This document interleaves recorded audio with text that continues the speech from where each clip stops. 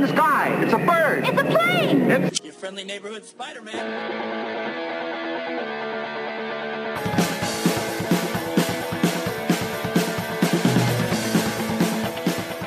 And just like that, the Watching Comics podcast is back, where we bring you the most trusted takes and opinions on the intersection of comic book entertainment, hitting your screens both big and small, because it's the 21st century, and watching comics is literally a thing. It's an exciting time to be alive. My name is Mitch. My co-host is Jake. We're just a couple of geek dads coming at you from the heartland. Here we are with our takes and our geekery. Jake, how's it going? It's going really well. Thank you for asking. You're always very courteous, and you always make this into a real friendly event, and I really appreciate that. How are you today, friend? Well, I'm good. I'm just trying to be friendly. I'm trying to do my part. You're good at it. It's not too bad, man. We're doing okay. Plugging along. That's all we can do. So, we like to share this community and good energy and represent non-toxic fandom. What's the opposite of toxic? Like healthy? Antitoxin, but that doesn't work here. I don't know. This is the wrong episode to litigate that on, because we're talking. Every second is precious. Every second is precious, and we're talking about a Zack Snyder property, which means 50% of our listeners are going to love us and 50% of our listeners are going to hate us. That's usually how it goes, right? I don't know. If you are a first-time listener to this podcast, thank you so much for jumping on board. You picked a doozy. If you're still on board with us after all of this, then kudos to you. And if you are a returning listener to this podcast, thank you so much for your support over however long you've been jumping on board with us. We've been around for a little over 3 years. Jake and I just started off as a couple of guys who said, let's do something together because we're friends. And it's turned into a really cool corner of the internet, which we love. So as always, hit us up on Twitter. We are at Watch Comics Pod. That's comics with an X, at Watch Comics Pod. Also, I have it under good authority that soon, this spring, before the summer, merch is coming. Ooh, yes. Yeah, it's kind of a big deal. Merch! It's a super big deal, man. Like, it makes me feel so grown up. Yeah, like, you're not just a guy with a podcast. You're a guy with a t-shirt about your podcast. Darn right, yeah. Oh man, it's official once you have merch that you're hawking on Twitter. That's when we've hit the big leagues, right? Of indie podcasting. Yeah, I think that's exactly what it is. Like, once you can sell something, then this is the American dream, right? Like capitalism, yay. Yeah, I spit my thoughts on comic books out into the ether and somebody buys a shirt for it. So yeah, man, joke's on you, literally everyone who knew me the first 30 years of my life. Back when we had hair. Well, you did. Yeah, but you lost yours earlier than I did, but we both lost our hair earlier than we should have. That's definitely how it goes. Oh man. Okay, so this is it. Jake, it's finally time. We have to have the discussion. I don't know if you know this, you, Jake, co-host and listeners here, but there was a movie that hit HBO Max about a week ago. It had some people in capes and spandex, and it was directed by this guy named Zack. And I don't know, people are talking about it. People watched it, surprisingly enough. It's got a really hefty runtime, so it's a commitment, but it's apparently a thing. We thought maybe we would just dish on it for a little bit here on this good old here podcast and maybe talk about it on that bird app known as Twitter, just because, I don't know, kind of want to join the conversation, be kind of fun, be cute, and all that sort of stuff. So anyway, Zack Snyder's Justice League. Jake, have you heard of this? Is this a thing? It's shown up on my news feed a time or two. Maybe everyone I know has asked me my feelings on it. It's been there. Sorry, I'm opening up my notes here. It's one of those things when you post online that you're entering into the orbit of that movie, then everybody else who views you as the token expert on either movies or comic book entertainment or both, then just starts pinging you with saying, let me know what you think, which is cool. I love being that guy, but it was really clearly there were a lot of folks that were maybe in my connection circle that were kind of in that mode of like, I kind of want to watch it, but I don't know if it's worth it. And I don't know, maybe I'll just wait until Mitch and Jake watch it and see. I definitely have. I mean, here's the thing though. Our circle, I guess I'm assuming that our circles overlap a lot, We but do live in the same town. We went to the same we do. We went to college. the same college. We know a lot of the same people. Yeah. Our circles include a lot of parents these days. And so that I mean, and we had this discussion on a much smaller scale last week when we were talking with the Geek Hops folks. Shout out Geek Hops. Yes, man, that one was fun. They are good peeps over there. I hope we Yeah. didn't spoil our opportunity, because selfishly I would love to be with them again. They were a good hang. I would love that. Yeah. No, but when we were talking about like that we wasted an hour and a half of precious non-child time on New Mutants, all I could think about I is both like, regret and applaud that decision. right. And all I could think about was like, at the time I hadn't finished the Snyder cut. Like, man, I'm not saying I regret it, but man, 4 hours of that precious time. For any of our listeners that don't have kids, like you can't imagine. Like, and I love spending time with my kids. It is my favorite thing. Being a dad is like the coolest thing I've ever done. I'm 100% here for it. But when you're 100% here for anything that never ends and you don't get to go home from, every second that you don't have to do it is like manna from heaven. And No truer words on this podcast have been spoken. But yeah. but the thing is like, that's honestly like, we were kind of talking about this on Twitter a little bit, the difference between the viewing numbers in the first week of Wonder Woman 1984 compared to Justice League, which Zack Snyder's Justice League was less. But I was sitting here thinking like, I'm a case study example of, it took me a little over a week to get to this movie because of the massive time commitment of it, and like had to carve some time out and everything. And I think we don't have to litigate the viewership numbers or anything like that, but that's a contributing factor. Whereas Wonder Woman 1984 was not 4 hours and 2 minutes long and was released over the Christmas holidays when a lot more people watch movies, and had a bigger controversy of negativity, toxic conversation surrounding it online. So maybe that attracted more people going like, oh, I've got to see what this is going on. But like, all I have to say is like, I wanted to watch this movie the night that it dropped and pull an all-nighter, but this wasn't a thing. I had to get up and work the next day, and I've got a couple of kids, and I'm already exhausted even on a day when I get good sleep. So like, that's not throwing shade at anybody other than to say that like, it literally requires programming and a little bit of extra effort to carve out something that's going to require this much of a commitment. And I will say, for anyone, if you've not caught our conversation with Geek Hops on the New Mutants, I put this up somewhere. I think it might have been Twitter, but listen, whatever we're about to say about the Snyder Cut, that 4 hours was a lot shorter than the 90 minutes I spent on the New Mutants. Okay. Absolutely. I watched. Okay. Let's tell everybody how we did this, Jake. So how did you watch Justice League? And I'll tell you how I watched it. I broke it into 4 1-hour chunks over the course of a few days. So it was like a Netflix series for you. Yeah, pretty much. And that's kind of, I mean, the nice thing is I had totally forgotten that they were breaking it into chapters like they did. So I started just I treated it like a book basically. And I did a couple chapters at a time and then just shut it down. That's awesome. I did 2-hour chunks in back to back nights, both of which were later than I should have stayed up. But hey, what are you gonna do? And we'll get to this, but I genuinely would enjoy doing a straight 4-hour viewing of this to see how it colors the experience. Because I do fear that some of the thoughts I'm going to give today are a little colored by the way I watched it. But what are you going to do? I mean, for all the reasons we just broke down, this is what I had. Okay. You just opened up the can of worms, and I think it's totally okay, but you opened up the can of worms of how we consume the movie is going to influence a certain percentage of our perspective and take and criticism. How could it not? Right. But this is, we don't have the time to unpack this all. We have in chunks here and there in different episodes, and a lot of people smarter than us have well as too, but it's the concept of how are we consuming our movies? How are they being shared with the public?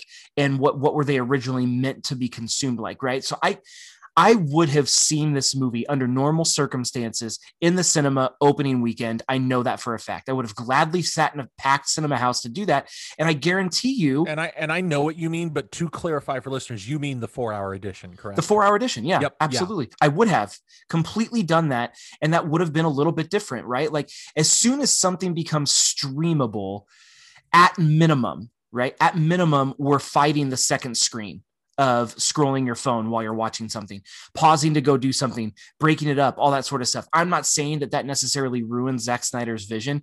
I'm just saying that it's possible. I don't know how much to a degree it would be different, but it's possible that my energy towards certain components of this movie would have been different had I been able to watch it in one sitting at a cinema, as opposed to watching it on my couch 2 late nights in a row, breaking it up and texting you in between. Right.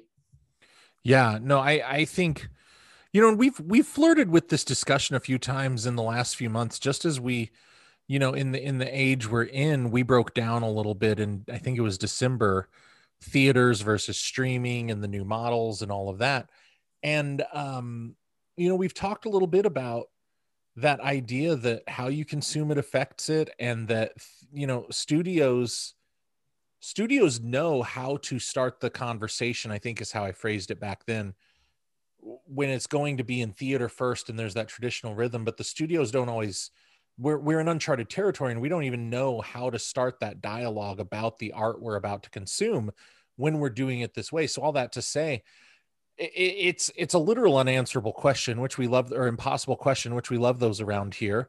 That what would we be discussing right now if this had come out in the theater? But you get another layer to it, Mitch, when you consider what would we be discussing if we hadn't watched the original version first, right? Oh, absolutely. And which I did last week, right before watching the Snyder cut. Such a huge wrinkle. Yeah, you fell on the sword for both of us. I've shared on this podcast before that the Whedon monstrosity ruined my 30th birthday party. So Jake was willing to rewatch it for the sake of having brought that recency into this particular episode on behalf of the podcast, so I didn't have to relive it. So thank you, Jake. You're a real friend. It's what I'm here for, man, is to watch crap movies so you don't have to. But thank you. That's honestly why I asked you to be a part of this 3 years ago. Now you finally figured it out. But before we dig into the deep stuff, I promised my partner that I would not only give her a shout out, but mention this on the podcast, although it's not going to matter. She doesn't listen to this, but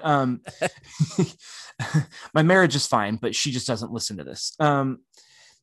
But she did ask me a question that I thought was very insightful and also kind of hilarious because I couldn't give her an answer. So she asked the day after I finally finished watching it, and she was like, "So what did you think?" And I kind of gave her my thoughts. And then she goes, "Okay, so what is it? Is it a reboot, a remake, a sequel, a start again?" Like she was like, what are you calling this? And I was like, damn, that's a really good question. I don't know what we call this. How about a remix? Can we call it a remix? Remix, or it's maybe this is it's the movie version of what Taylor Swift is doing.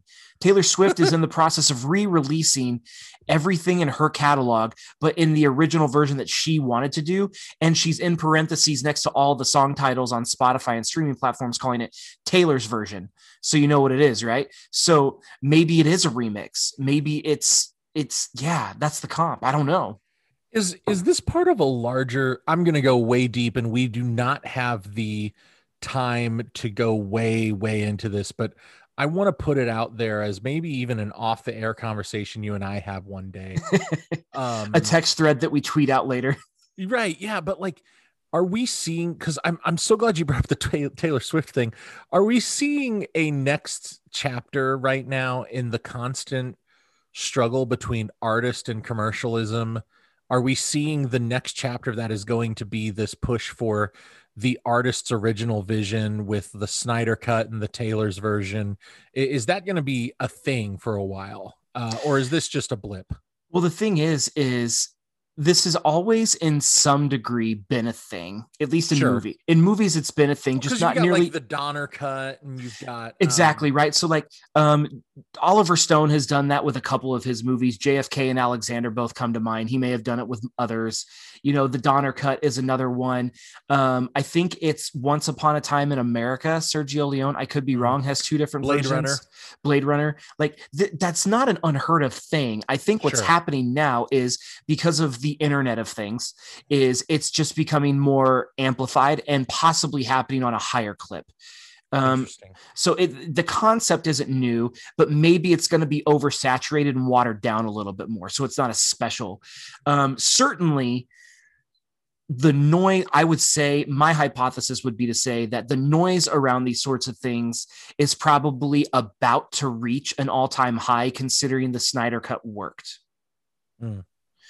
That's a good observation. No, I think you're probably right. That well, because we're already seeing the clamoring for the David Ayer cut.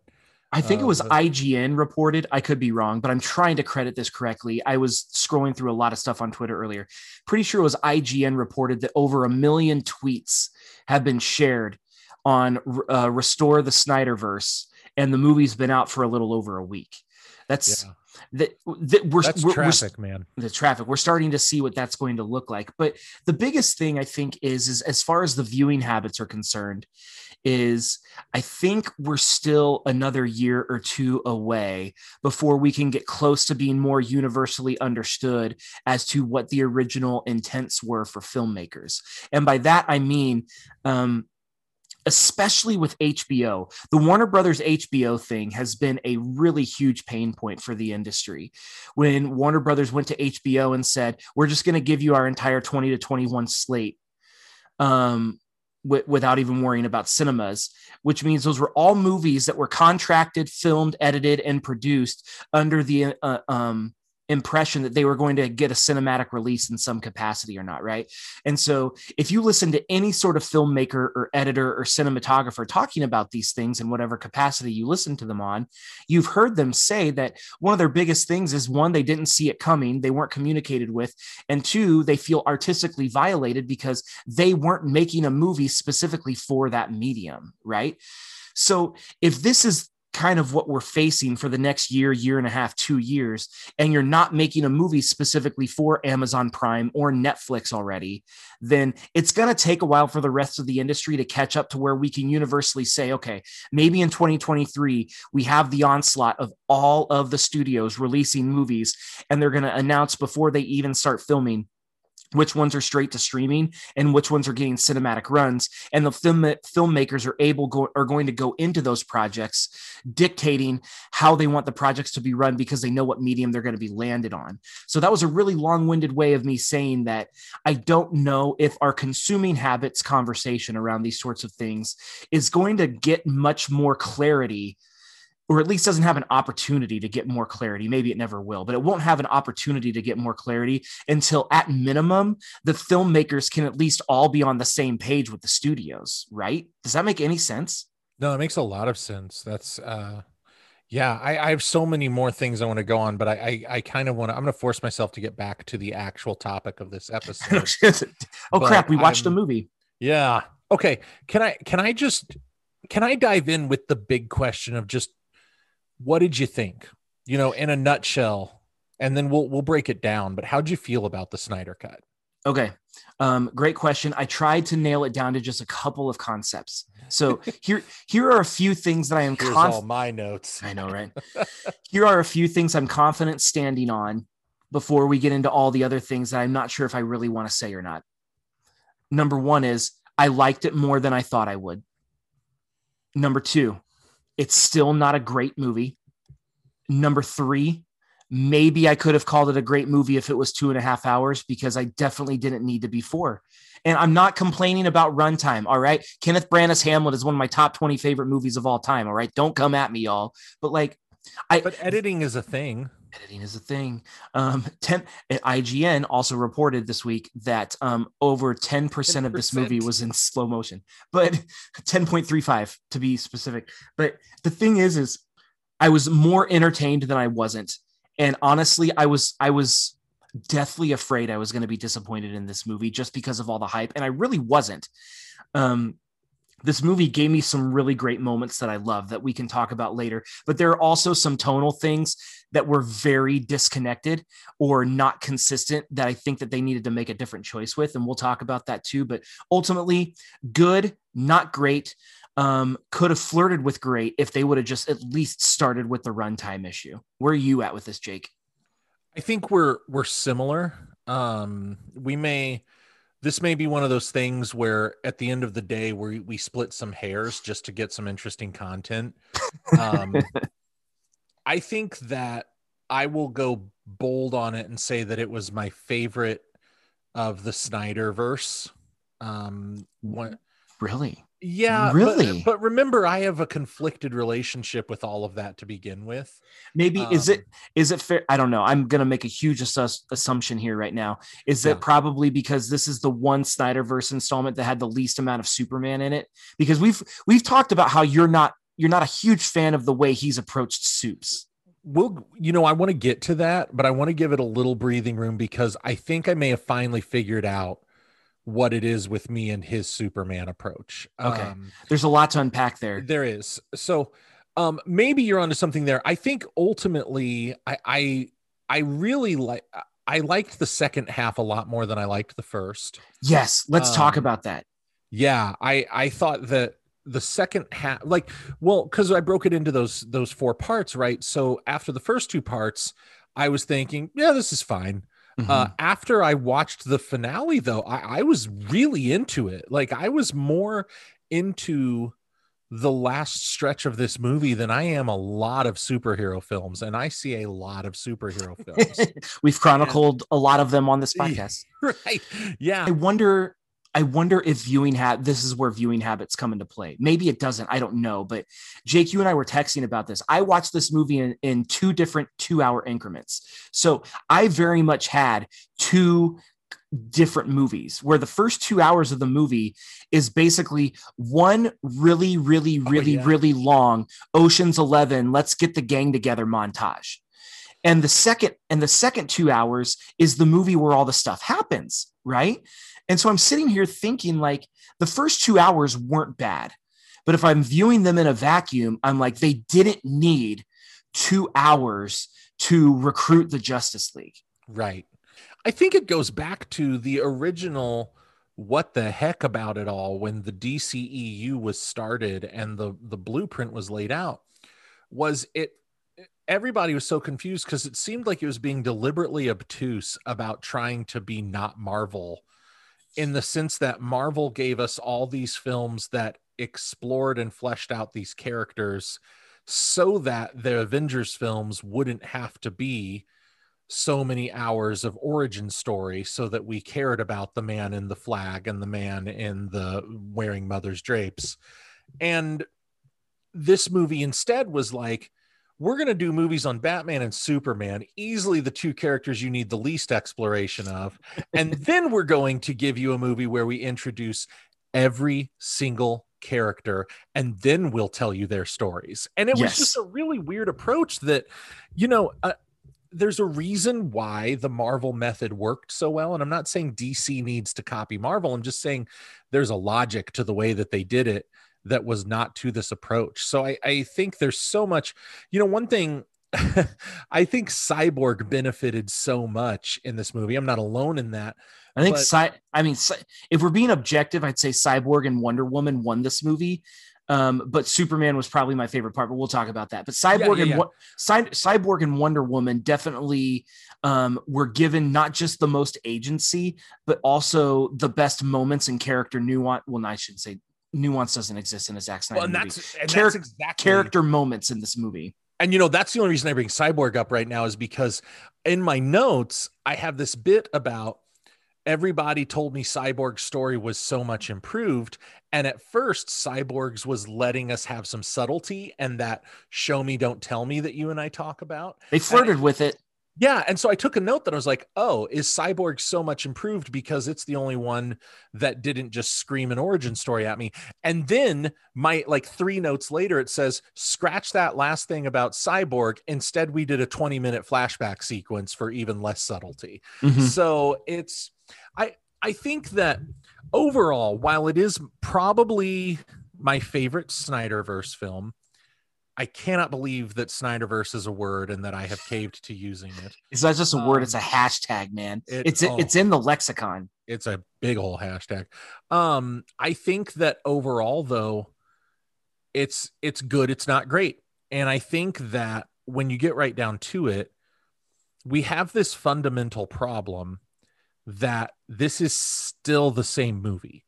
And while it is a far superior version still of that, a lot of Steppenwolf, which you can't say without snickering. No, I will say it was, but doing him as an extension of Darkseid and the whole Apocalypse crew, bringing Desaad in where like Darkseid won't even talk to him, it made Steppenwolf, dear God, it made him a much more, I don't want to say compelling because I wouldn't call him compelling, but it made him a more interesting villain. Well, I think those are the moments I would say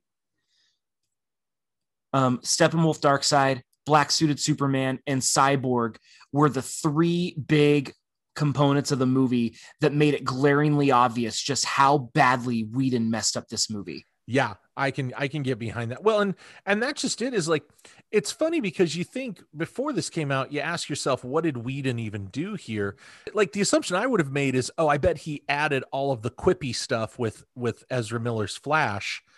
It turns out, no, he didn't bring that. So now I keep looking at it like, what did he add? I mean, he added Superman trying to play smush face with Batman, and he added that bit about I'm a fan of Justlice and otherwise. I think he took away more than he added. The only thing he added was he turned the lights on. Like he brought color to the movie. He took a lot more than he added. That's a great way of saying it. So I don't want to turn this into just working out what didn't work about the other one. I will say my expectations were actually, and I can put this out there with no filter and no trying to be sensitive now that it's over. This will never be over. The Snyder cut will never be over. This is an era defining moment. I had really low expectations, man. A friend asked me a month ago, said, hey, we're not on your podcast. You don't have to be nice to be not toxic. Just tell me straight up, what do you think's going to happen here? And I responded with, you can polish a turd all you like. You're still holding a turd. I don't expect anything. And that was my exact words. So I'm pleased to say that it turns out we polished the heck out of that turd. And there's something pretty okay there underneath. I do have that fundamental problem, though, that this is still ultimately the same movie that I didn't like the first time. That I now like it is a huge testament to what Zack Snyder has accomplished here. But end of the day, I think there's a glass ceiling on how good this could be because it's still that same movie. Yeah. The expectations thing is, I'm so glad that we're both sitting here and saying we're both pleasantly surprised. Because that's what I wanted. I wanted this movie to be, I wanted this movie to be enjoyable. And I was just so worried that it wasn't gonna be. And we don't need to litigate all the reasons behind that, but I think it's obvious as to why anyone would feel like it probably was set up to be a trap. But it performed beyond expectations, but we may have overcorrected. It's currently sitting as the number 150th most important movie on IMDb out of the top 250, which just is absurd. But it's a little high. A little high. Let's talk about what you liked about this movie, Jay. Give me a couple things you digged or dug. Whoa, wow. I liked the ending.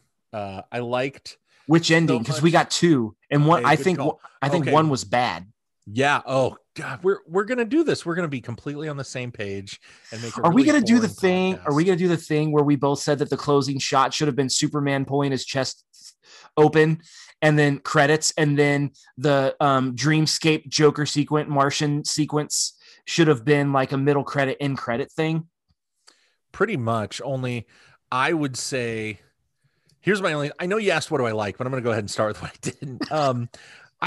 I don't need the nightmare, man. I don't need it. Well, I certainly don't friggin' need Jared Leto. Man, at all. See, that's just it. Like, so we turned the worst Joker into an impersonation of the best Joker. What the heck? Like, we didn't change. Anyway, I will never understand Hollywood's fascination with that guy. He is toxic. He is not a good person, and he's not that good of a performer either. It's all smoke and mirrors with that dude. What? Why? I don't. Okay, sorry. Go. I just don't need the nightmare. Not that it's a bad idea or anything, but I have yet to see it fit into the place where it was put, right? Any of the times that we've gotten that flash forward, I understand that this is what it's all building to.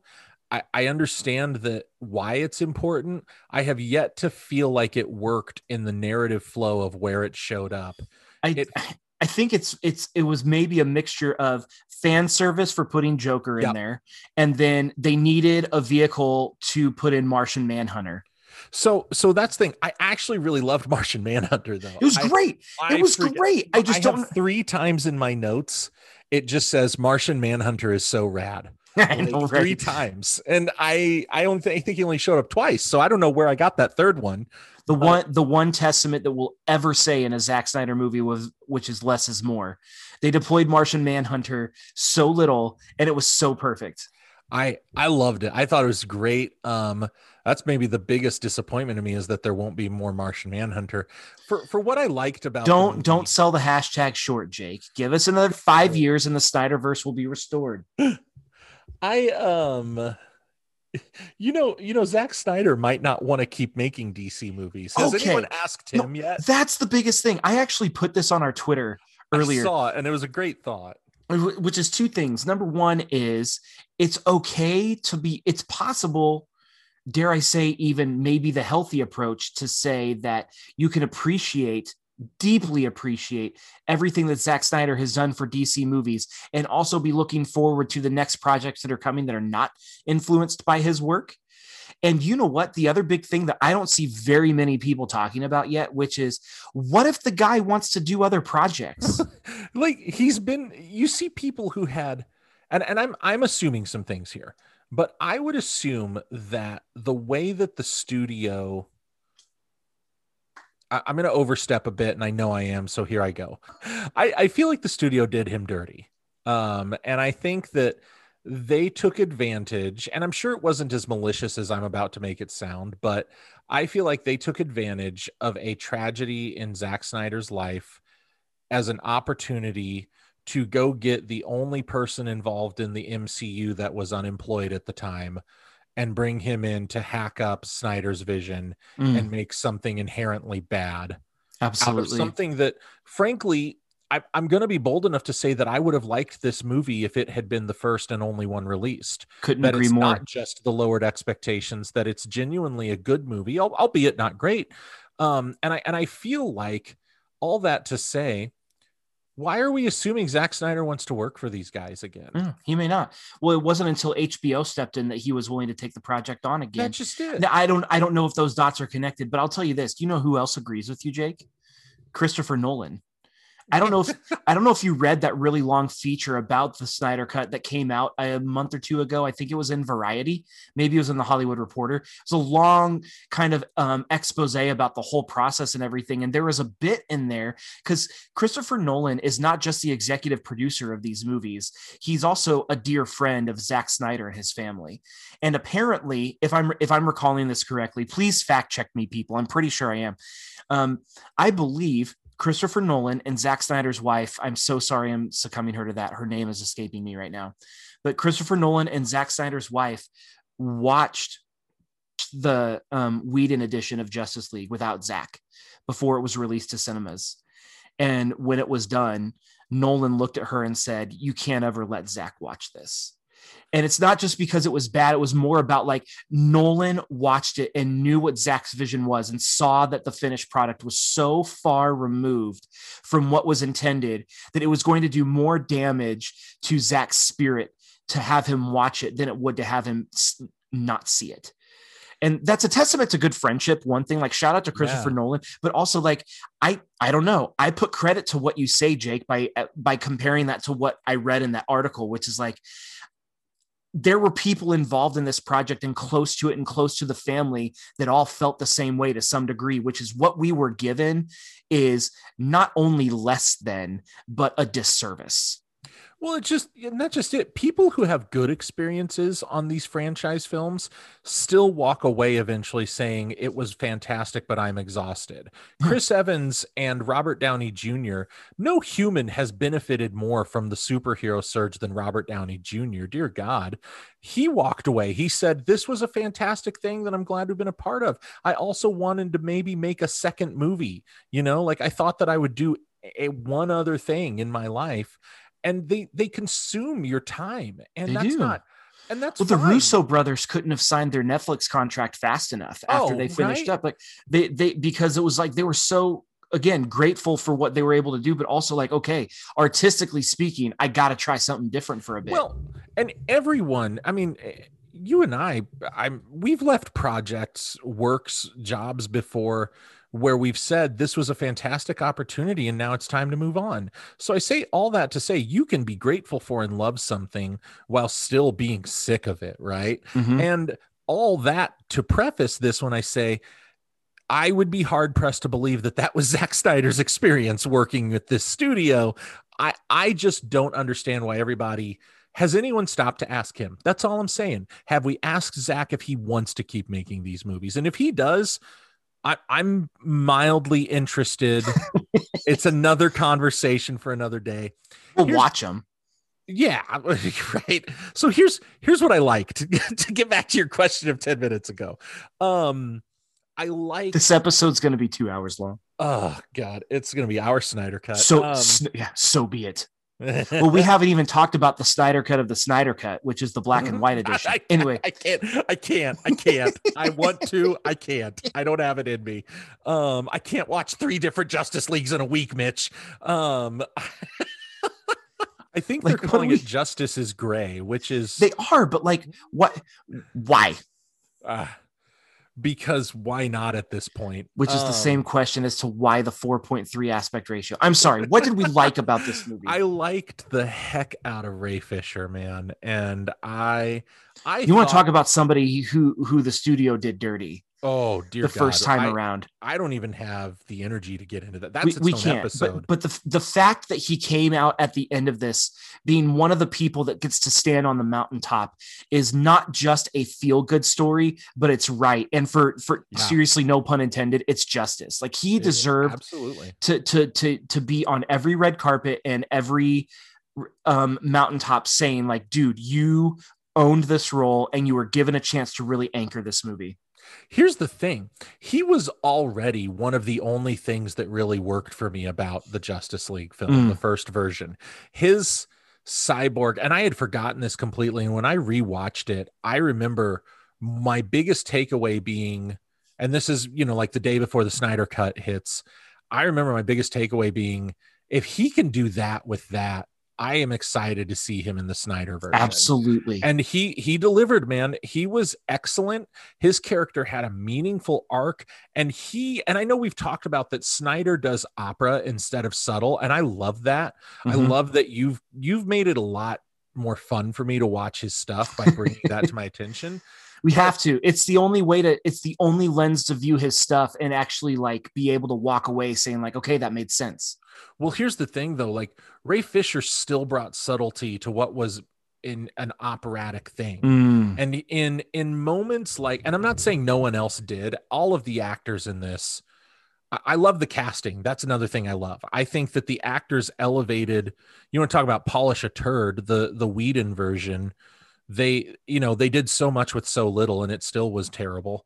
All of the core heroes that were cast in these movies stand among some of the strongest casting in the comic book movie arena. Yes. Like I don't think fantastic. From Jason Momoa to Gal Gadot to Henry Cavill to Ben Affleck to Ray Fisher. Like I would say the only one I would be tempted to recast is Ezra Miller, but like all of them they fit the characters so well. Yeah. I thought that Ray Fisher just brought just so much to the role. And I felt like more than any other character, I was watching a believable superhero origin where when it was done, I was like, that guy's a hero. I totally believe the Yeah. journey that he has taken more than some origin movies. You know, I was really into Cyborg. Which is weird because I've texted you that I absolutely hate the visuals on Cyborg this version. And it's not it doesn't ruin the experience for me. It's just if you lined up every visual approach to Cyborg ever, this one would be at the bottom of the pile for me. I just don't I get what they're going for. I understand it intellectually. It just doesn't work for me. This is your Superman trunks or no trunks. It absolutely is. And it's like a thing of no substance whatsoever. But I'm always just like, no, I get it, guys. He's more machine than man right now. Cool. All right. But he looks weird. Um, I liked, I loved that Darkseid was in this thing, a big part of this thing. I liked the little shot of Granny Goodness we got there. I enjoyed Desaad popping up so much. I loved that we dug into Jack Kirby's Fourth World. I really wanted to get your take on this. And this makes me so happy because I know that the dark side thing is a big deal for you, especially since you're more Marvel than you are DC. So like when you get excited about Darkseid, I'm like, okay, this is like his Freebird for the DC. I really hope this doesn't disappoint him. I walked away from the movie just so overjoyed with the dark side of it all, the way that they deployed it, the character design, the voice acting, the peek throughs that we got, the threat, the presence. I think one of the closest things to, I don't ever want to use the word masterful for this movie, but like some of the better strokes of this movie were rooted in everything connected to the dark side machine. Yeah, no, I agree 100%. You know, and I'm going to say, and we'll dig into this. I put this on Twitter and got a wide range of responses that I appreciated every one of them. The idea of evil Superman is really played out for me. And even when it's done well, right? So like, I think weirdly enough, one of the best versions of it, I don't know if you ever played the Injustice video games. I didn't, no. It's pretty good. I'm like the only comic book fan that doesn't play video games. You'll like one day you're going to come over and play this game with me. It's fun. You'll like it. When it's safe to breathe the same air again. Right. Yeah. It's got one of the better evil Superman stories. Even when it's done well, though, this is just me. This is just my preference. I'm not saying good, bad, or other. I prefer the Bastion of Hope Superman to the corruptible, oh my God, what if he was evil thing. And so to that end, the nightmare that they keep flashing forward to is an inherently flawed premise for Jake. I'm not saying it is flawed, but for my enjoyment of it, there's an inherent flaw in it that Superman under the influence of the anti-life equation bores me. There it is. I said it. But Darkseid and Apocalypse and all of that were executed so well that I really didn't care that they were going with a trope that bores me. Mm-hmm. And so I think that for me, it says a lot. I thought that Darkseid was a believable threat. I thought he was used just enough. The way we talked about for so long, like, why would you go with Steppenwolf when Darkseid's out there? This made that make more sense to me. And while I think that Steppenwolf's spiky suit is a little weird for a total redesign, like I didn't hate it or love it. I just thought it was strange. I don't think his design was good in either iteration, to be completely honest. Exactly. But and that's also maybe the Steppenwolf piece would have been a little bit easier to swallow had this movie not been 4 hours. See, that's, man. And so, okay, we've been dancing around this. Let's dig in on it, man. Like, let's get into the editing of it, or the lack thereof. The lack thereof. So I don't know. I feel like I want to tread carefully too, though, because it's like, this is Zack Snyder's baby. And I don't want to be disrespectful to that for all of the reasons we've talked about on this podcast and in other episodes as well. Right. It's no secret that this movie carries great weight for the man. But at the same time, 10% of the movie in slow motion is too heavy-handed. It's a fascinating choice. Let's say that. Because the best, it's one of those things where like, this is going to be a dumb analogy, but like I hearken this to what I've heard my dad say a lot growing up. My dad is a collegiate choir director. And the thing that I've always heard him say more than most things when he talks about working with his groups and crafting music and everything is the big, bold moments of forte are only powerful if the other is not. If the other moments are not, right? And I say that to say that's not a dumb analogy. That's a great one. And so the moments of the slow motion that really would have played well in this movie were all devalidated to a certain degree because it was overdone so much in the movie. Right. So if we're playing a percentage game, just take it down to 5% or 3%. And then those moments are much more potent. But the editing piece is, I know I've said this on the podcast before, so I'm probably going to be contradicting myself where I've said it's like, it's so easy to just pick apart runtime, but sometimes you just need to pick apart runtime. This is a 4 hour and 2 minute movie. And in my perspective, I don't want to be the guy that's just like, oh, I didn't like this and I'm not going to present any other alternatives. I think it's very clear what they could have done. I would have been cool with a movie that was 2.5 hours or 2 hours and 45 minutes, which is still really long, by the way.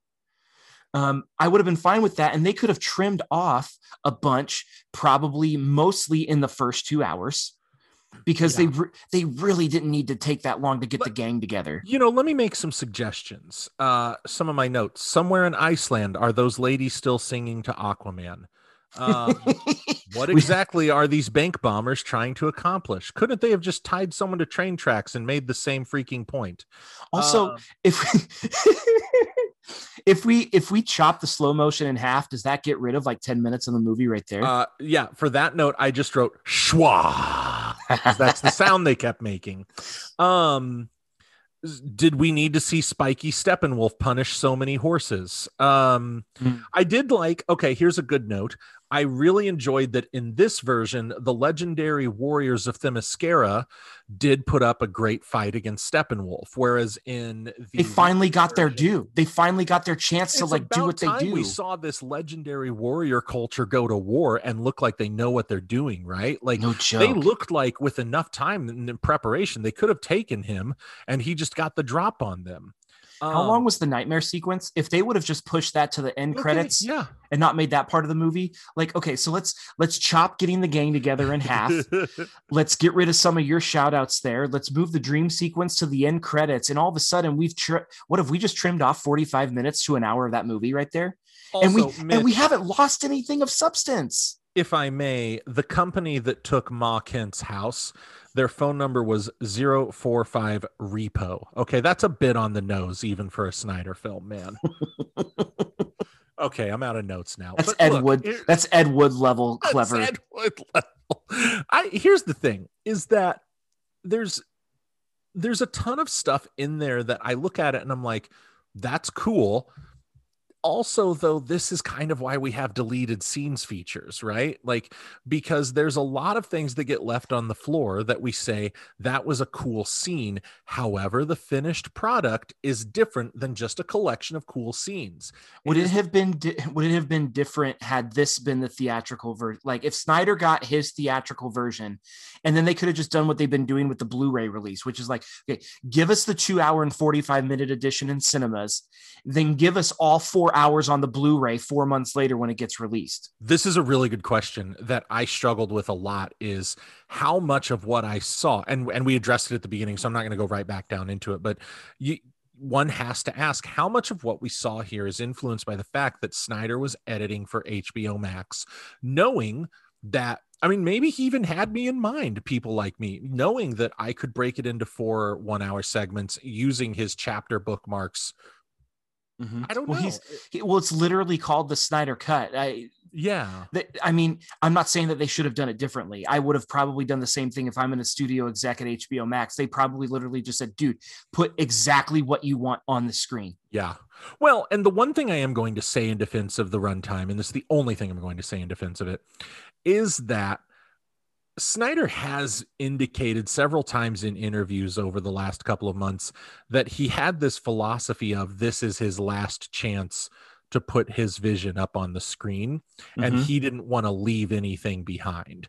I mean, he talked about bringing Jared Leto in just so that people could see that version of Batman and the Joker on screen together after not seeing it. And so he's at least admitted that it was blatant fan service that had no business being in that movie. Has. He he said it. He just said, he's like, well, I didn't think people got a chance to see those two characters together, and I thought we should do that. So it does seem that to a certain extent his philosophy was informed by the medium, and it was informed by the circumstances surrounding it, that this is the last shot. So I'm with you that if this is the theatrical cut, it's probably not the full 4 hours. Can't be.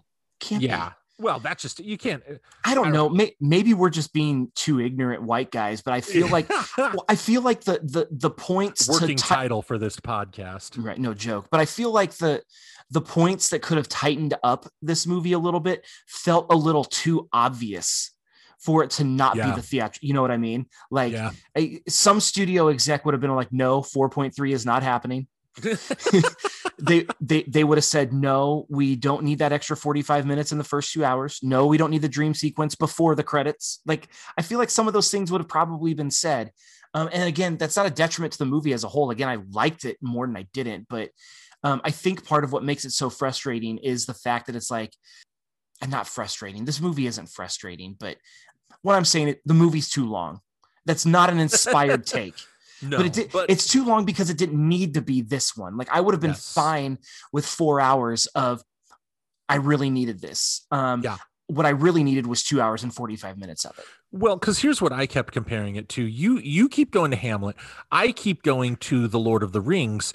And either way, we're talking about two of the greatest literary works in human history. Absolutely. And while I would personally say that the creation of Superman is one of those moments, that also is not the same as saying we're going to try to squeeze more of Tolkien's vision into this film. Like, it's just not the same. It's apples and oranges, man. And it just, the runtime is egregious. Is it forgivable? Yes. Absolutely. But that does not change that it is egregious and unnecessary. So I guess what I'm saying is the runtime sucks. Zack, I forgive you. That's my point, right? Like, it's because we're trying to find words to say we don't like it, but also we don't care. And that's really what it comes to, because you're saying it's not frustrating, but at the same time, it's kind of like, man, I got kids. What are you doing to me here?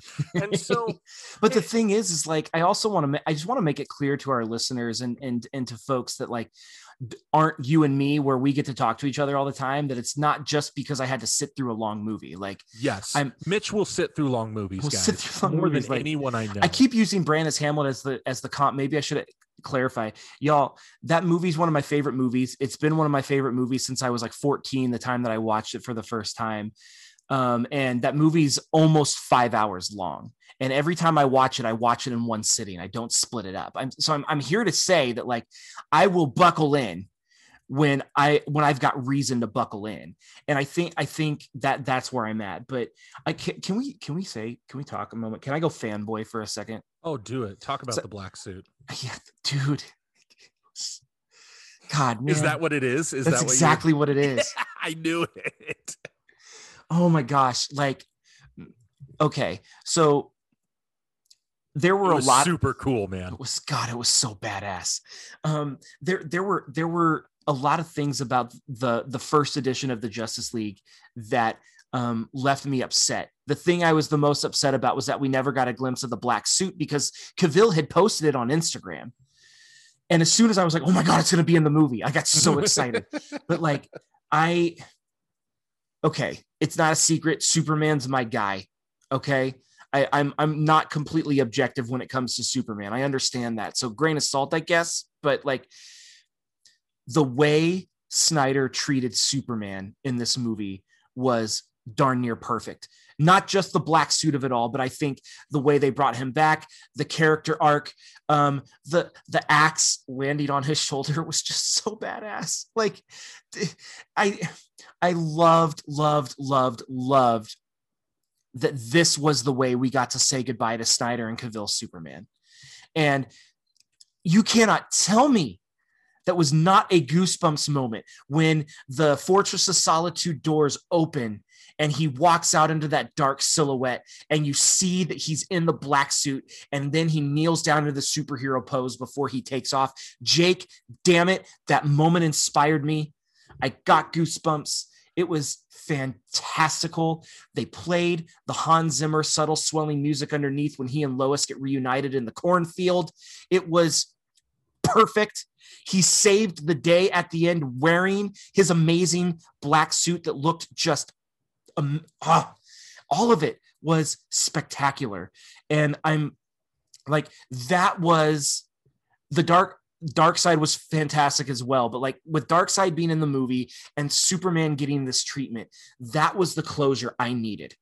As a fan who enjoyed Snyder's movies more than he didn't, who would stand up for Cavill's Superman, even acknowledging the flaws of those films, like Man of Steel is a seminal movie for me as a Superman fan and everything. But like, I got the closure I needed as a dedicated Superman fan and as an apologist for Zack Snyder movies. I got the closure I needed.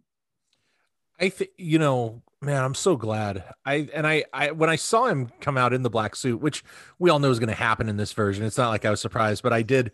I think Elise may have fallen asleep at that point, and I was just like, man, well, that was at like so psyched. I know. I literally tweeted it out at like 1 a.m. when I watched it, because I was like, I'm not waiting for a time when everyone's going to see this. I'm going to do this right now because I'm really excited. Can I piggyback? And it's certainly not the level of excitement, nor I agree with everything you're saying there.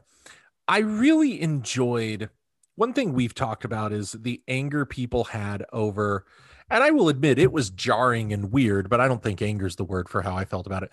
Batman just straight up massacring a warehouse full of dudes in Batman versus Superman, and just kind of being like, whoa, hold up. Isn't he the guy that doesn't use guns? Oh, nope. He uses guns. All right. And I say all that because he's Ben freaking Affleck. Well, that's just it.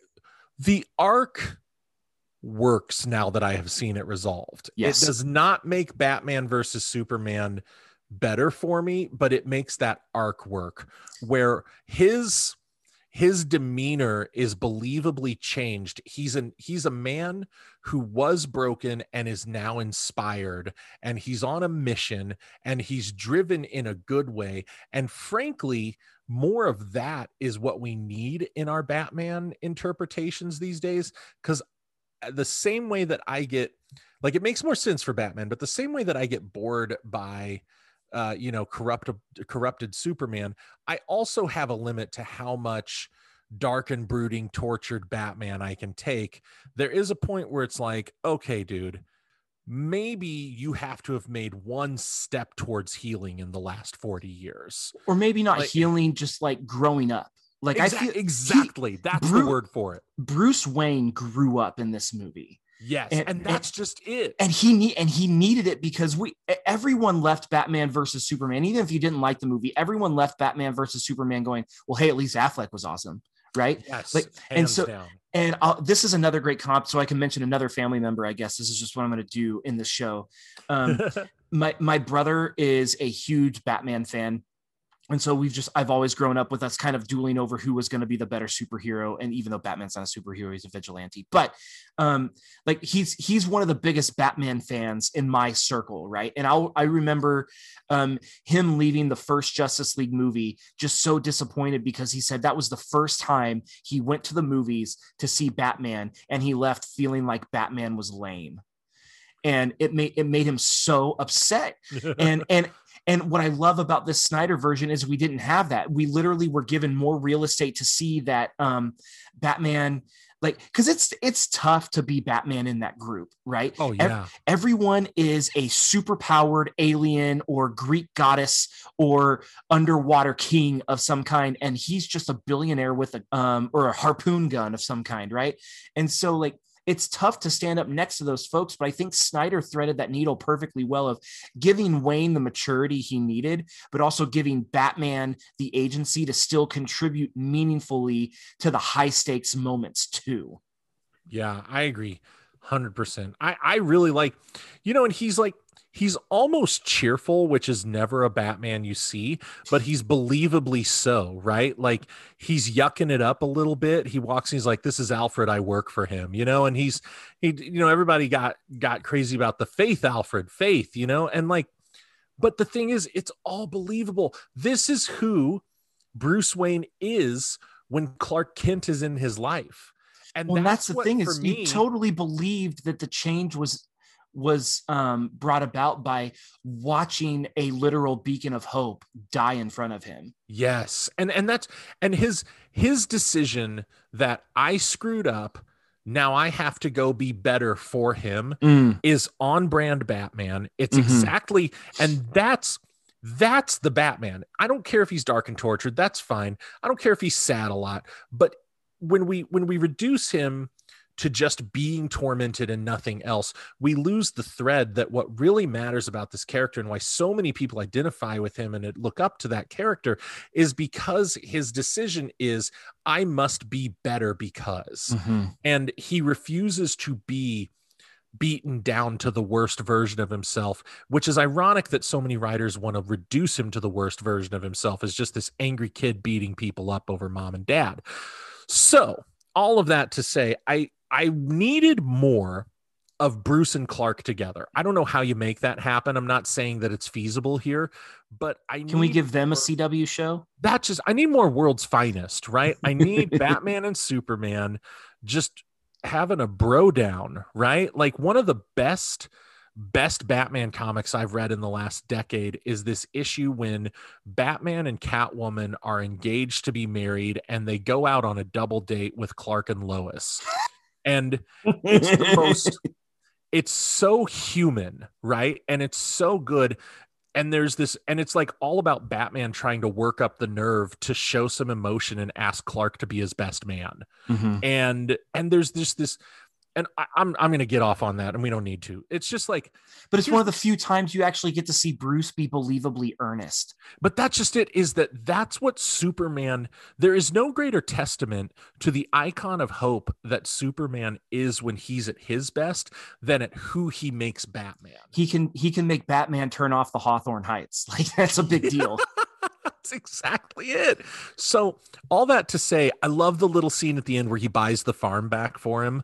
Or he's like, I bought the bank. And it's just such a great Clark and Bruce moment. And I need more of that. That's one thing I'd love to see. I'm so glad you brought that into the space because you spent way more time thinking about it than I did, but it's incredibly important. And I think maybe one of the cornerstones of this movie is the justice that they brought to Batman. So you capture that perfectly. Now that we've definitively reached the quote unquote end of the Snyderverse of this all, can I then just make a statement that I was hoping I wasn't going to have to make during the Justice League? Do it.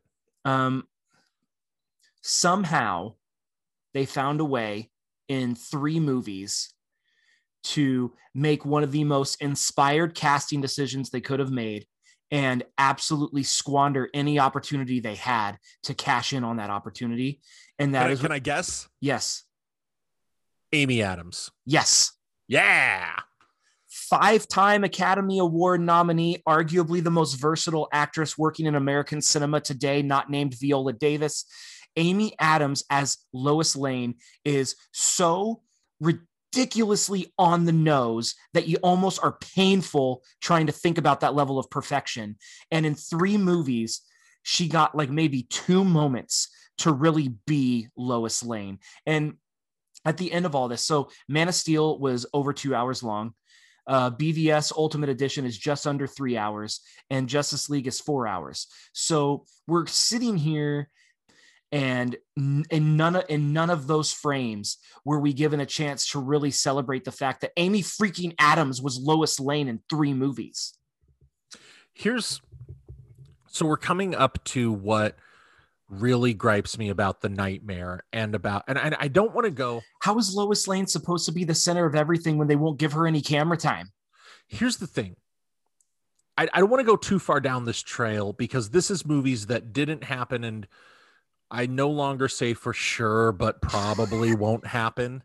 The antimatter edition is coming, Jake. It just Winner be damned, it's gonna happen. Snyder's gone out and done this press tour where he's talked about what was coming in the next 2 movies.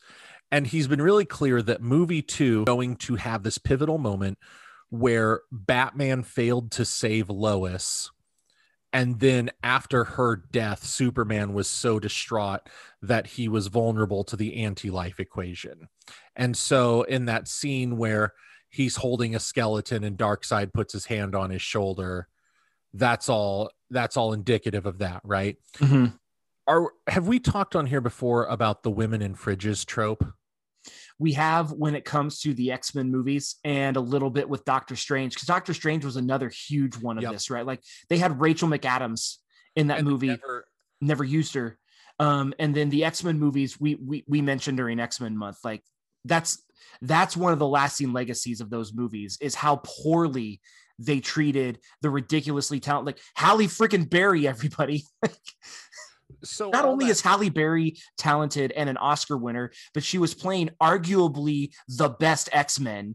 And they were just like, you know what? Just go look pretty in the corner. That's just it. Like lightning strikes a toad, it blows up. Story over. So anyway, yes, we've talked about the concept multiple times. For those who are unfamiliar, the concept is basically the idea. It comes from a Green Lantern story where Kyle Rayner was motivated to become a hero by his girlfriend being murdered and stuffed in a refrigerator.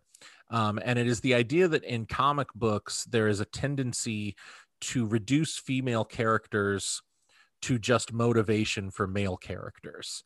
I worry a great deal that as little as she's been given to do in her 3 movies, that if that 4th movie ever happened, we've basically fridged Lois Lane. Mm-hmm. And that's nigh on blasphemy. That's pretty rough, man. Lois Lane is about as iconic of a legacy character as you can find.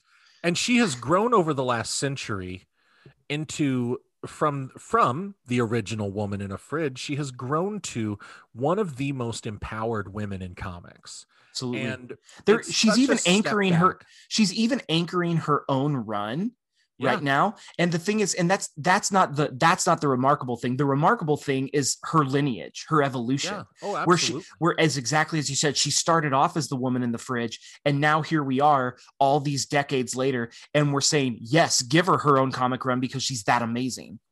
And so here's what I think I realized bugs me about the Snyder take on Superman. And I don't hate it, but there's always been something off about it for me. And one thing I think, and this is not, please hear me, internet and world, this is not to say, oh, boo-hoo, the women in fridges thing hurts men too. That's not my point. However, lazy writing, which is what women in fridges is, lazy writing hurts all the characters. Hurts everything. It hurts the credibility of the movie. It hurts the strength of the plot. But like, the thing that really sucks about it too is like, we couldn't give Amy Adams at minimum one scene in each of the movies to really let her Amy Adamsness go. But we sure could find time to put her naked in a bathtub in the second movie. Like it just, that's the shit that is ridiculous and inexcusable. And so when we do that, we reduce, again, the real victim is Lois. I'm not trying to say, but the secondary victim is Clark, who has now been reduced from a character with his own agency, who is a symbol of hope because that's who he is, to this guy who just was really into his wife. So I take issue with the potential future fridging of Lois Lane. That's all. And I'm going to leave it there because, we can agree that it's a missed opportunity with Amy Adams. And beyond that, I don't want to go too far into what Snyder says would have happened, because the reality is it didn't happen. But if that is truly where this was ending up, I think he's a better storyteller than that. And I think that audiences are smarter than that. And I would hope that we would find another way to execute. Absolutely. There is no reason, this may be hyperbolic, but I'm mad now. So there's no reason why we wouldn't be looking at this.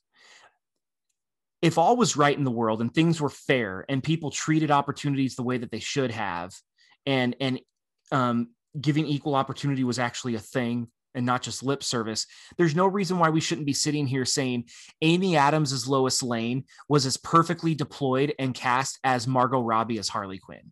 Like the pairing of the character and the actress was so spot on. There is no reason to bring in that heavy level of credibility only to squander the opportunity. That's it. I mean, there it is. That's it. So I don't want to put a damper on all of our conversation, but like, right. Here's the thing is I was hopeful. I was like, I've got 4 hours here. And that's just it. I was like, I was real Jake.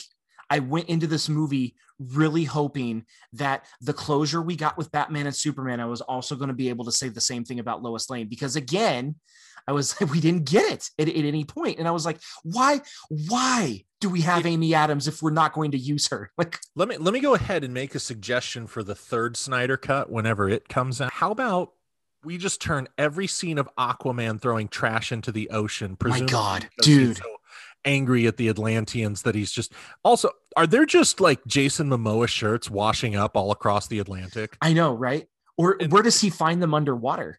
He keeps like, dude, throw out this whiskey bottle. Here we go with that shirt, and take all the scenes of Jason Momoa throwing trash in the ocean and turn them into Amy Adams scenes. Done. There it is. Boom. There it is. Character developed. Gosh, even if you love the 4 hour runtime, that keeps your 4 hour runtime intact. Exactly. Yeah. I mean, that's the other thing. At this point, in for a penny, in for a pound. Make it a 4 hours and 10-minute runtime. I'll deal. Okay, can we talk about the Momoa shirt situation? So again, Zack Snyder, nuance is not a thing. I get that. I don't go to his movies for nuance, and for record, I own almost every single one of his movies on my shelf. Okay, I'm a fan. All right, but the thing is the second time Momoa comes out of the water to save somebody, all right, he's wearing a black cutoff shirt. He takes it off when he's done before he goes into the ocean. So did he put the shirt on in the ocean? Because if he's entering the ocean, taking his shirt off because he doesn't like to be encumbered upon, they didn't have encumbrances when he goes in the water, then why did he come out of the water wearing one? It's a good question. But that's not as absurd as the blatant whiskey bottle littering in the ocean. Aquaman littering in the ocean. Jake, I can't. The only explanation I've been able to come up with is that this is pre-reconciliation with Atlantis, and that he's just, I think it fits the character to say that he's that annoyed and that petty that he's like, screw you, Volko, and Jake, you're justifying this. Stop it. Oh no, I'm just trying to explain what I said to my wife when she asked the same question. She's like, wait, isn't he Aquaman? Why is he throwing so much trash in the water? And, and now he's accepted his place as the king of Atlantis. So we can assume now that when he comes up to visit his dad, he's leaving trash on the ground. Recycling it. Yeah, that's his thing. Just throw it out. Good God. That was the most extra moment, maybe. In this. Or maybe that's a Twitter poll, as we should say, which was the most extra, the shirts and the littering from Aquaman, or the 10.35% slow-mo? That's a great question. Man, this episode's already going really, really long, but we haven't even talked about the Flash. My only other gripe about this movie was that, I think the slow motion was a disservice to the Flash, maybe because it was overused. Mm-hmm. I had to remind myself almost every time he was doing it on screen that he was running fast. Well, that's just it. Like, that's a cool visual effect for showing what it would be like to be moving at super speed. And the moment where the crazy just woke up Superman turns and looks at him is pretty cool. But if you show somebody in slow motion, so what's 10% of 4 hours, I mean, if you show somebody in slow motion for that much time, I'm going to start associating them with slowness instead of flashiness. And yeah, that's exactly it. And I'm not suggesting they need to borrow that they need to steal it completely exactly the same way, but like the example was already established with Quicksilver, where like yes. at minimum, give me both at the same time. Yeah. Anytime Quicksilver had a moment, which if look at anybody on Twitter, they love those moments. Anytime Quicksilver has a moment where he's exhibiting his powers, you have just as much time with him moving quickly as you do have the hyper slowdown.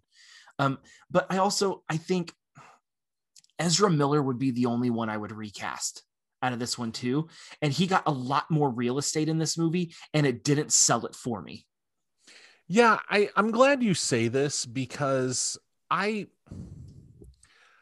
it's tough because I don't think he did a bad job. I just think that I think he was surrounded by a bunch of heavyweights and he wasn't quite in their arena. And I don't know, but the thing is, then I always come back to, but wasn't that the point of the character? So maybe he just did his job well. Maybe. And so I don't know. I struggle with it because I think I see what you're saying and I agree with it, but then I also keep talking myself out of it. That's fair. That's fair. And the reasons you're bringing are completely valid. I did think though of our good internet friends, the Rambling Geek podcast. Shout out to the Rambling Geek podcast. They mentioned this on their latest episode when they were reviewing the previous Justice League movie, said that like, one of them was like, they had a hard time buying the Ezra Miller Flash, not necessarily from the performance, but because he was so zany and quippy. And that seemed to be more Wally West than Barry Allen. Okay, which is an interesting take. This from the start. I have asked, and again, I never want to be that guy who's like, oh, he should have red hair. Whatever, but I do want to say there is a Flash who is zany and quippy. And would it have been that hard to just swap the names? Couldn't we have just said, this is Wally? Also, if Batman's been a superhero or vigilante, excuse me, for this long, then why can't we say that we're on our second Flash? What would be so hard about Barry is in retirement or dead, to be comic accurate, and now Wally's out there. And I wonder if there just wasn't maybe some plan to eventually replace Barry with Wally, because Barry originally dies in a giant Justice League crossover and fighting the Anti-Monitor. And so I wonder if maybe there wasn't some thought that we have to start with Barry in case we ever want to tell the Anti-Monitor story. I don't know. I don't know either. I don't have the answer to it. Yeah, I don't know that anyone does, but it's a good point that I thought of. And as somebody who grew up on Wally West and then found out about Barry Allen, I would not complain about a Wally West Flash movie. Give Wally some more spotlight, y'all. But, that's the thing about the last 2 years is we're just taking any chance we can the last decade. We're just kicking Wally every time we can. Let's pivot. I have a couple more things I want to cover, and then we will eventually end this episode. We've got to talk about Gal Gadot and Wonder Woman. Like I legitimately think she was one of the winners of this movie, and we can't rant about the Amy Adams piece and not at least salute the one chance that we had to see a woman be amazing in this movie. Yeah. Wonder Woman is, and this is one thing that Snyder's been consistent on the entire time in his interviews and the way he's portrayed in the movies and everything like that. And I really appreciate that, which is she is a leader. And in not just of the sense of the superpowers that she has, but she is a good balance between Batman and Superman, but she has every reason to be front and center. She is a leader. She is a warrior. And the way that they have captured her on screen, even in Wonder Woman 1984, which that movie was incredibly flawed, but the action sequences were fantastic. Like Gal Gadot in that role and the way that they are framing that character just feels like all of the best parts of cinematic comic bookery, if that makes sense. Like she represents everything that you would potentially want a comic book movie to lean into when it comes to putting a powerful character front and center in the most heroic sense. This movie belongs to Wonder Woman just as much as it belongs to anybody else. I appreciated the approach from the Snyder cut to, I don't even want to say remove because it's just restoring what was originally going to be there, but basically to remove the weird B plot with Batman and Wonder Woman. Mm-hmm. I didn't think that I just didn't think it worked. You know, I mean, but what did in the Whedon version? That felt more like a Hollywood trick to be like, we need people to be more interested, so add this, Yeah. and Well, and, and and that's not necessarily something we needed. it I felt like that weird back and forth between them in the original version really did detract from both characters. And the way these things go, Batman had enough other awesome moments that, yeah, I in the same way that Themyscira got to have an awesome fight scene and stand on its own, I loved that Wonder so Woman got, much. yeah, and Wonder Woman got to stand on her own. She got to just be Wonder Woman, not Wonder Woman in relation to Batman, and not Wonder Woman playing off of Bruce Wayne. She Mm, got to be Wonder Woman, and I think that that was greatly to the benefit of that character. it's the And I perfect think way to that, put it.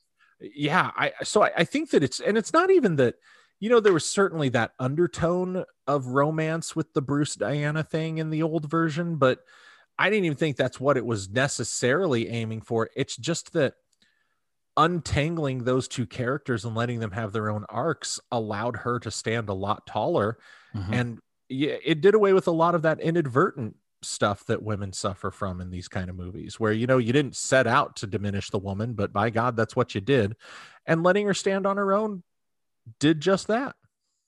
And Godot has proven on multiple fronts that she has the shoulder strong enough to carry something this Oh Herculean, yeah. and that's a testament to her and her alone, her talent, her prowess, her everything. Agreed. She captures that character so well. So, Jake, here's a question that may be hard to answer. Can we view this movie as just a movie, or what's the legacy of the movie, or is the legacy of the movie destined to be more about the Snyder Cut movement than it is just a movie? Does that make sense? Can we separate the two? Yeah. Like, looking back on this, 5 years, 10 years from now, and maybe it's an unfair question, maybe the movement is the story, but like, I don't know, like, part of me wants to sit here and say I want to view the movie one way just on its own, but the other part of me is saying it's a disservice to everything that happened to how we got to this movie, right? And so I'm wondering, like, when this movie's talked about 10 years from now, it's getting talked. I'm wondering if the Snyder cut of it all gets talked about more than the actual movie. Here's what I foresee. I think yes, it's an unanswerable question, but I'm gonna go ahead and answer it. I Yes, think that that's what podcasts are for. yeah, man, it's all about just BSing. That sure is some content. Let me make a few predictions. First of all, anyone who owns the Whedon cut of Justice League, hang on to it. It will be a collector's item, because I have a I copy. I think down the road we don't know that exists. I think we stop saying, I think we do, but it's like, I think it becomes in a very different way, like the original theatrical cuts of Star Wars. Or the Star Wars Christmas special. Hey man, yeah, which, hey, I've got a copy. But I you do know want to how, point like, out that I did not buy my copy of Justice League. It was a gift. But anyway. I want to point out that I did buy my copy of the Star Wars Christmas special. It was a gift from me to me.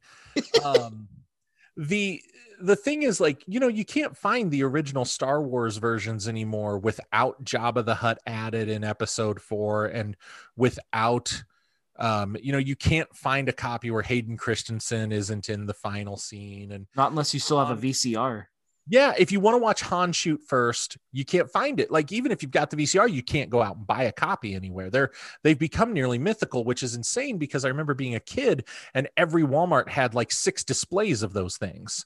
All that to say, I think that over the next decade, as you know, it's already become wildly apparent which cut is preferred by the general public, as Joss Whedon's once sterling reputation continues to just plummet.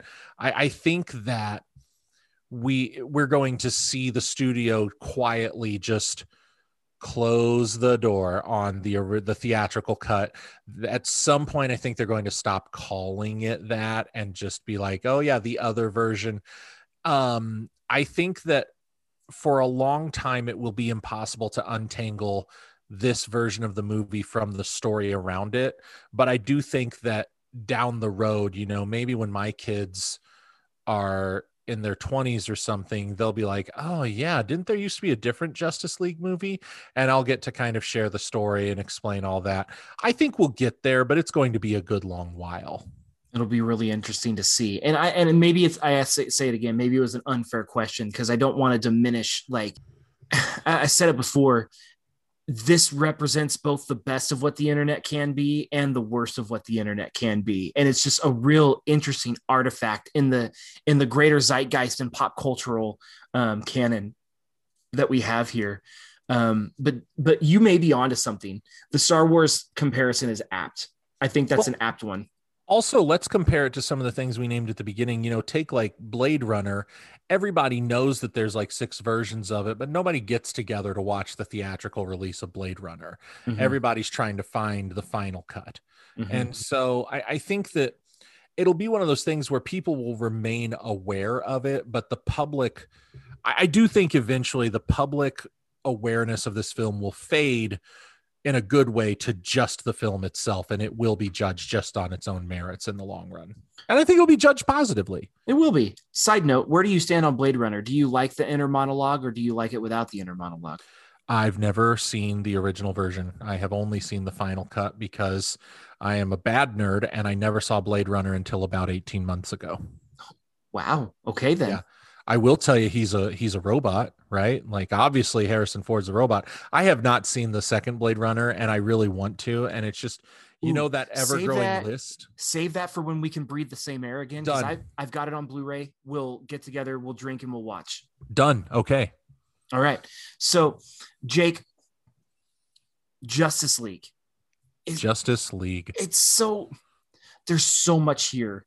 And I still feel like even after this Herculean episode, there's so much we didn't cover, but like, it's almost cliche to say final thoughts, but like maybe it's better to say it this, how would you right now, like realistically, how would you summarize the everythingness of the Zack Snyder Justice League? Not just the movie, but how would you summarize what it has been like to get a front row seat to all of this, and then to walk away also saying like, you know what, that movie was pretty good and it gave me some good needed closure that I wasn't aware I needed?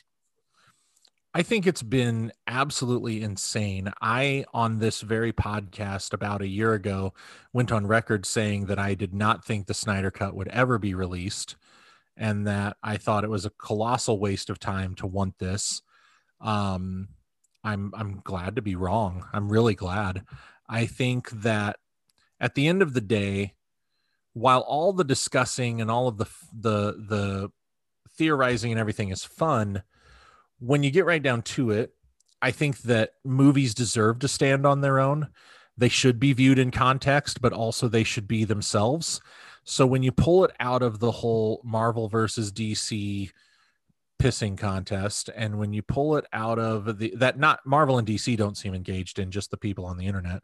When you pull it out of the narrative about studio meddling, and when you take this thing and you just say, here's a movie, it had a weird story to get released, and what we've got now is the director's original version for something that a studio screwed up. Hope you like it. I think you walk away with a good movie. And I think that ultimately, what more could we want? We got to watch in an entertaining fashion the Justice League come together and beat the crap out of one of Darkseid's minions. And man, that's awesome. Wonder Woman friggin' decapitated Steppenwolf. That was straight up cut that man's head off and kicked it right through the portal to Darkseid so he could curb stomp it.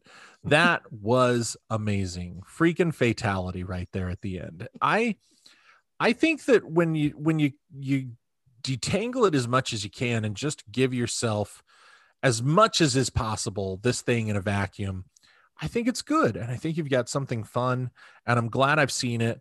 I hope to one day have the time to see it again. Maybe when your kids are out of the house and you could watch it all in one sitting. But yeah, that's the thing is Jake, we have an interesting history with Zack Snyder on this podcast. Yes, we do. Our second episode. A lot of it's my fault that I'm maybe it was our constantly third episode. It is your fault. I'm gonna throw you under the bus there. It was either our second or third episode of this very podcast. We opened up the Zack Snyder can of worms. And ever since then, you and I have waffled back and forth about, can we even say anything definitive about the guy's work that seems to be so polarizing? But it's been a fascinating conversation. And here we are. Damn it, Jake. I think, and you know what? The internet didn't go as ablaze as I thought it was going to, as far as toxicity was concerned after this thing. I mean, there was some of it there, but not nearly to the degree that we saw with Wonder Woman 1984. And I thought it was going to be way worse than that. So like, I'm wondering, Jake, is the greater pop cultural conversation better off having this triumphant experience at the end of it? I think we might be.